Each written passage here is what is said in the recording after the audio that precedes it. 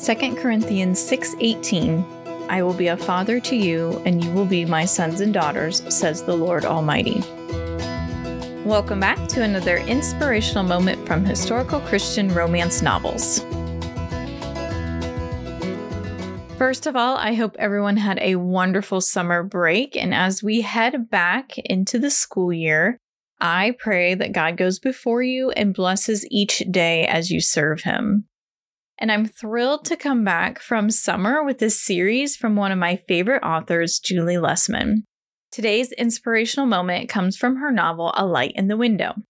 And we will be discussing this book further in Friday's episode, so be sure to tune in. So Julie packs her novels with grit, drama, passion, and God's truth. So I'm going to share a few inspirational messages from her novel, and they all circle back to the fact that God is our Father. We are His sons and daughters, and He is a good, awesome, and loving Father. So I want to start off with this topic of having a thwarted view of God. And I want to start by talking about the potential we have in carrying a thwarted view of God in our minds. So Julie's hero, Patrick O'Connor, has a demeaning father who is abusive, both physically and verbally. And Patrick compensates this by leaning on his confidence and ability to have any woman he wants, which he does as he is considered a Greek god to all of the ladies of the Southie neighborhood. That is until he meets the woman of his dreams, Marceline Murphy. And she is a woman of God who has no desire to be with the neighborhood rogue. And I say all this really to set up the snippet of a scene between Patrick and Marceline or Marcy. He is practically begging Marcy to give him a chance. So let's listen to this snippet and then dive in to find God's truth. And I just want to preface this with the snippet starts off in Patrick's head as he recalls his father's words to him. You're a waste of a man, Patrick O'Connor, his father would say, selling your soul to the devil instead of living for God. But then it was God who belittled him through the very judgment in his father's eyes, rejected him through the condemnation in his father's barbs. While the devil had only given him free rein to be accepted and approved, if only in the eyes and hearts of Southie lassies. Defiance steeled his jaw, all but one. His gaze flicked up to the blue eyes, soft with pity, an angel's face, gentled with empathy that was nothing more than condescension in disguise. Oh, how he craved to turn his back on the very faith she espoused. That's from page 86, and I apologize, I was a little off in reading that. But this scene actually spirals out of control from here, as you can well imagine, because Patrick's temper is getting ready to flare up some more. However, I want to stop and look at Patrick's thwarted view of God. He equates God the Father with his earthly father, yet the two are nothing alike. And unfortunately, many of us have been or still are stuck in this thwarted view of God, just like Patrick. In fact, Julie also held the same view as Patrick until she surrendered her life to our only one true Father, God Himself, which she has an amazing testimony, and we will have an interview coming up with her again in a few weeks, but we also have a previous interview. You can go back and search our episodes for that one as well. But let's get back to this. I was blessed with a wonderful, loving earthly father who provided and protected, which was quite a job for him as God gave him 6 daughters. And you can just imagine what that was like for him. But let's get back to the topic here. I've always viewed our Heavenly Father as loving and protective because that is the example my father gave me. Now, I don't share this to make anyone feel bad about their fathers or to raise mine up because as great as my dad is, he's still human and makes mistakes. I share my experience to show you how our earthly fathers have the influence and power to set us up for a loving relationship with God or to push us away to the point we hate our Heavenly Father and want nothing to do with Him. A man's lack of faith and willingness to compromise will be passed on for 3 generations. However, a man who stands in faith and lives for God blesses his family for generations to come. Our fathers carry a huge responsibility and one they can excel at if they surrender their life to God. And that comes from Pastor Jim Brown, those notes that I took from one of his sermons, which I just felt like really tied into what we're talking about here. So if your earthly father has not provided you with an example of our Heavenly Father that reflects God's great love for you, then I want you to know that God is the best and most loving Father you will ever have. He will never leave you nor forsake you. So don't let your earthly father thwart your view of God. And I want to also quickly address this line from Patrick's thoughts where he says, while the devil had only given him free rein to be accepted and approved, if only in the eyes and hearts of Southie lasses. Now, we live in a time where people don't even consult God's word because God's word doesn't support what they're doing, right? But the devil will always support what you're doing because his goal is to pull you away from God and from truth and from living the way God wants you to live. And the reason why we have such animosity and there's so much headbutting between believers and non-believers, and you can just pick a topic right now, a hot topic, and just see the animosity there.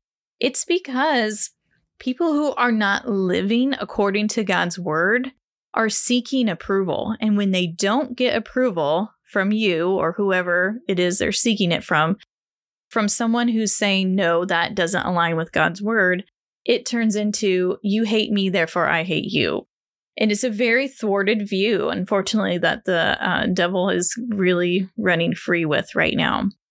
But this is how Satan works, right? He disguises himself and highlights the good while covering the death that comes from your sins. And he accuses you and assigns you an identity and shame, keeping you from God's freedom. And those are notes from Pastor Mike Silman in one of his sermons a few weeks ago. And it's so true. Either he is telling you, this is okay, I'm granting you approval, what you're doing is fine, and you're kind of living in these highlight moments. But in those moments where you are down in the pits and feeling lonely, that's where he's going to also turn around and attack you and accuse you, right? And then you feel like you're stuck in this trap of shame when the truth is, God the Father is standing there with arms wide open, just waiting for you to come to him. And let me tell you, that is something you have to experience for yourself because it is beyond anything you would ever imagine. So don't fall for the devil's schemes. Cling to God's word and tell Satan to take a hike. I have to tell him that practically every day because he works overtime to pull God's children away from him. Now, something else, another theme that pops up, there's too many to really pull out because Julie really packs her books and packs it well with inspirational methods, but the other messages. But the other one I want to talk about is the power of prayer. And I don't want this to come across cheesy because it's not. But Julie brings in a wonderful mentor for Patrick, Father Fritz. He's full of wisdom and actually quite a hoot, really. He leads Patrick through what I call his God transformation. So I'm going to share a snippet of a conversation between the two of them where Father Fritz is encouraging Patrick to beseech God in prayer. It was Patrick's turn to laugh. Come on, Father, do you really think God would listen to me any more than Marcy did? Father Fritz studied him with a faint smile. Actually, Patrick, he has a propensity for prayers uttered from the heart, especially when one bows his knee at his throne. He squinted, scratching the edge of his chin. Tends to be a wee bit partial, he does, to a man after his own heart, as I recall. Just look at King David in the Bible. A bit of a rogue, such as yourself, lusting after another man's wife. and yet God called him a man after his own heart. Why? Father Fritz leaned in, his gaze pinning Patrick to the wall, because he repented of his sins and moved on to be the man God called him to be, a man who not only lives his life for God, mind you, but with him. He slowly leaned back in his chair, his eyes never leaving Patrick's face. Something tells me, my boy, that before a man can truly win the heart of a woman like Marceline Murphy, his own heart must be aligned with God's. So, if this young woman means to you all you say she does, a nerve twittered in Patrick's temple. She does? Well then, I would think you'd want to hedge your bets with a chat or two with the Almighty, wouldn't you? That comes from page 196. There's far more previous in their conversation and then after this part of their conversation that's just really amazing and packed with so many little words of wisdom. So it's a very powerful scene, and prayer often tends to be our last resort, but it should be our first line of defense. In fact, praying and talking to God should be as natural as talking to your best friend and something you do daily. Prayer is powerful, and I don't say that to be cheesy. I truly believe it. And I just love how Julie says we should hedge our bets with a chat with the Almighty. And all I can say is amen, because when God is in the middle of anything, truly anything is possible. So Patrick is not the only one who struggles throughout this novel. Marcy is facing her own doubts and fears, and she is blessed with a wonderful mother and grandmother who pour wisdom into her. So here's a little snippet of a conversation with her grandmother, who she calls Mima. Mima bent close, her words warm and husky in Marcy's ear. Not to worry, darling. The decision may be yours, but the strength and wisdom will be all his.